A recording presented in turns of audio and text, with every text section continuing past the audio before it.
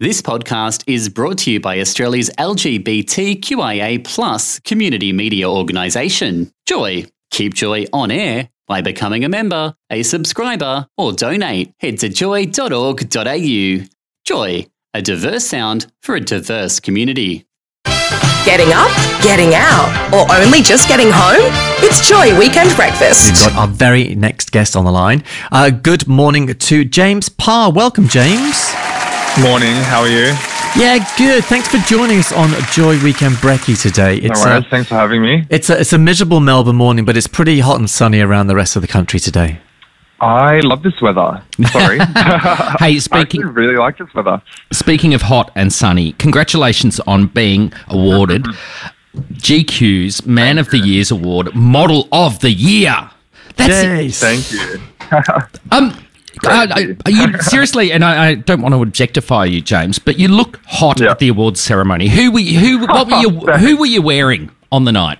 So I was styled by Vogue. So I was wearing the suit, the pants and the blazer were Armani, and then Hello. the tank underneath was what do you call it, Dion, and then I had just some Bulgari jewelry to sort of Oh top it my off. gosh. I know, right? Did you have to hand that back, James? Yes, I did. It was rude. I want that. And you've also, I was looking at some of your Instagram stuff. You managed to do some Gaultier pre-Christmases, earlier this year. Yeah. Worked with Gaultier a little bit just on the side, as not modelling for them, but just like some social stuff. So they had like their little Christmas party December 1st. They do like a Christmas party, and when we have, like, when you go to things like that, especially Jean-Paul, like, you don't know what you're going into, and that was like one of the best nights I've had in my life. They had like performances throughout. It was like very queer and just like very fun. Oh, wow. These brands know how to do it. Now, if anyone who doesn't know you, James, but let me just give you a quick rundown. You are you are a multi-talented individual, well known for being a model, but also a great disability advocate. Just give people a quick snapshot of your story.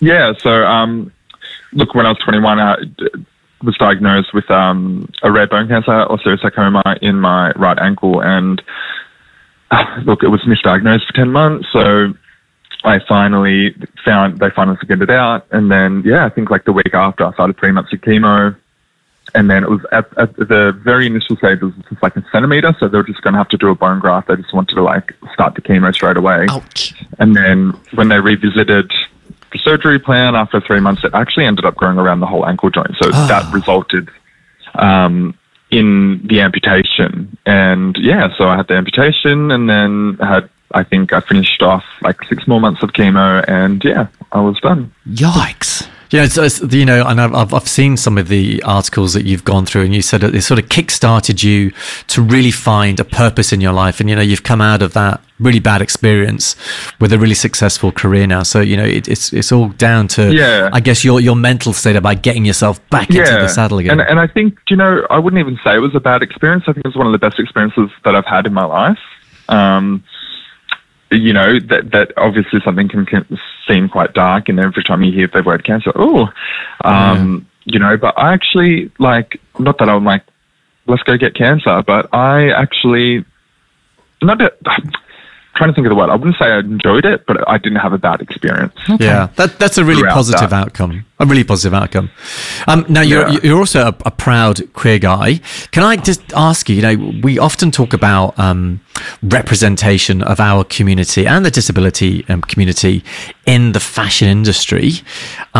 Political question. Do you reckon they're getting it better now, or do you reckon there's a bit of tokenism? Ooh, don't know.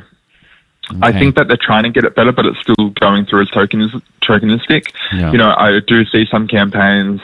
There's a brand that includes, just off the top of my head, I'm not going to say brand, but they include a lot of queer representation, right? But in that, they make it so known and so loud that it's almost like, personally for me, I'm like, I'm not about that. Like, if we're going to look at representation and having authentic representation, let's just include those people in there.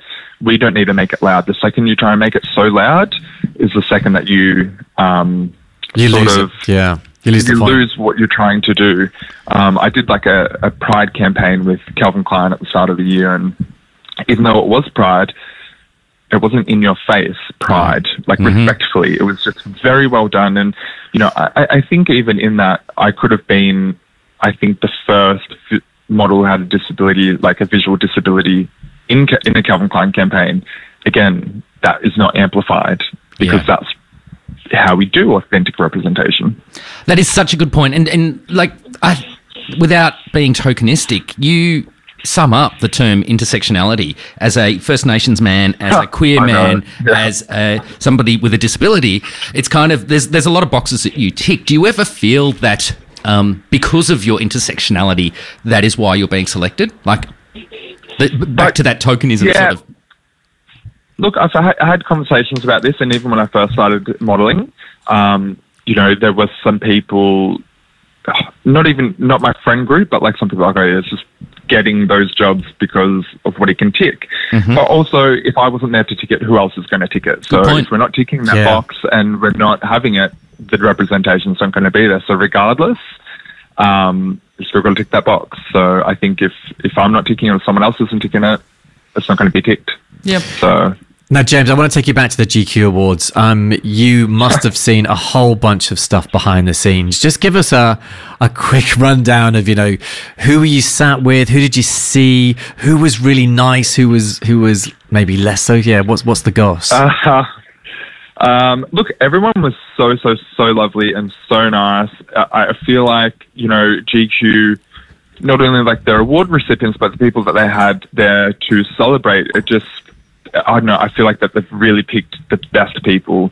I am someone that is, you wouldn't think it, and even my close friends are like, oh, shut up. But I am a very shy, nervous, anxious boy. So all day I'm like, I had shut down because I'm like, I cannot get up on that stage and I cannot deliver a speech. Like, I just can't do it. And like, even my team, like, I had a meeting with them that morning, and I had someone from my team with me there on the night, and they're like, are you okay? And I was fine. I was just like, as soon as I get that speech out of the way, I'm done. But the speech was the hardest because right in my direct eye line, not only did I have the Veronicas, I also had Rosalind, Willow Smith, and Troye Sivan. Oh, wow. Cheering for me and clapping at me and in my direct eye line, and Willow Smith and I kept making eye contact. The second we made eye contact, I'm like, oh my God, I need to look away. I can't look at her. Like, and just to see her like nodding her head as I was talking and like clapping and what was funny is earlier in the day, I had gotten into, so I was about to go just get hair and makeup done for the night, and I got into the elevator, and when I was going into hair and makeup, look, I was looking like a crumb. So I'm sure that's not true. You look bloody amazing. See anyone. So I get in the elevator, Robert Irwin, and I'm like, oh, okay. Bobby, like, of course I look like a crumb. Is he tall or is he short, James? Do you know what?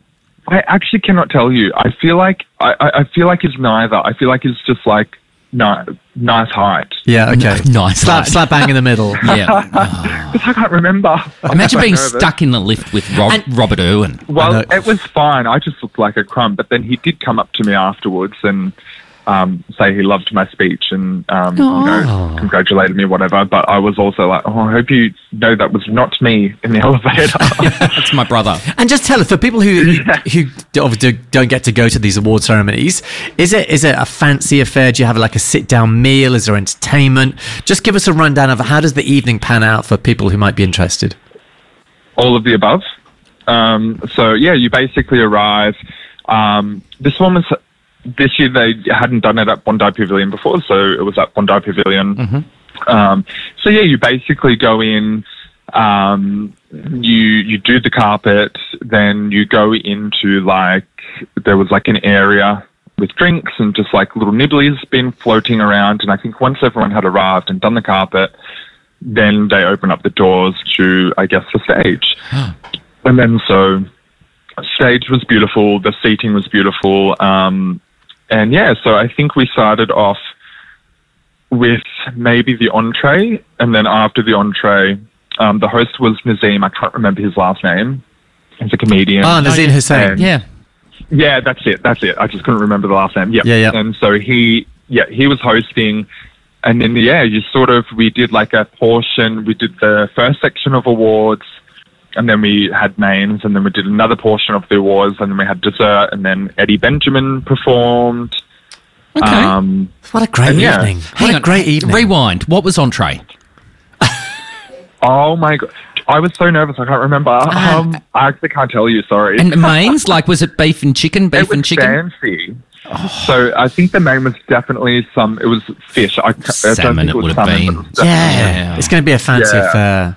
Wow. James, we Yeah. are so proud that a Melbourne person has actually walked away with the Model of the Year award, and who better than you with all the work you've done this year? I said, I think you've had thank you. a stellar year, and this is such a great recognition of all the effort you've put in this year. So we just want to say from Joy here, congratulations, Yeah. mate. Oh, thank you. I really appreciate it. I think it's like something I sort of never had dreamed or thought about, or probably was in the back of my head and thought, oh yeah, I'll never get it, whatever. That's fine.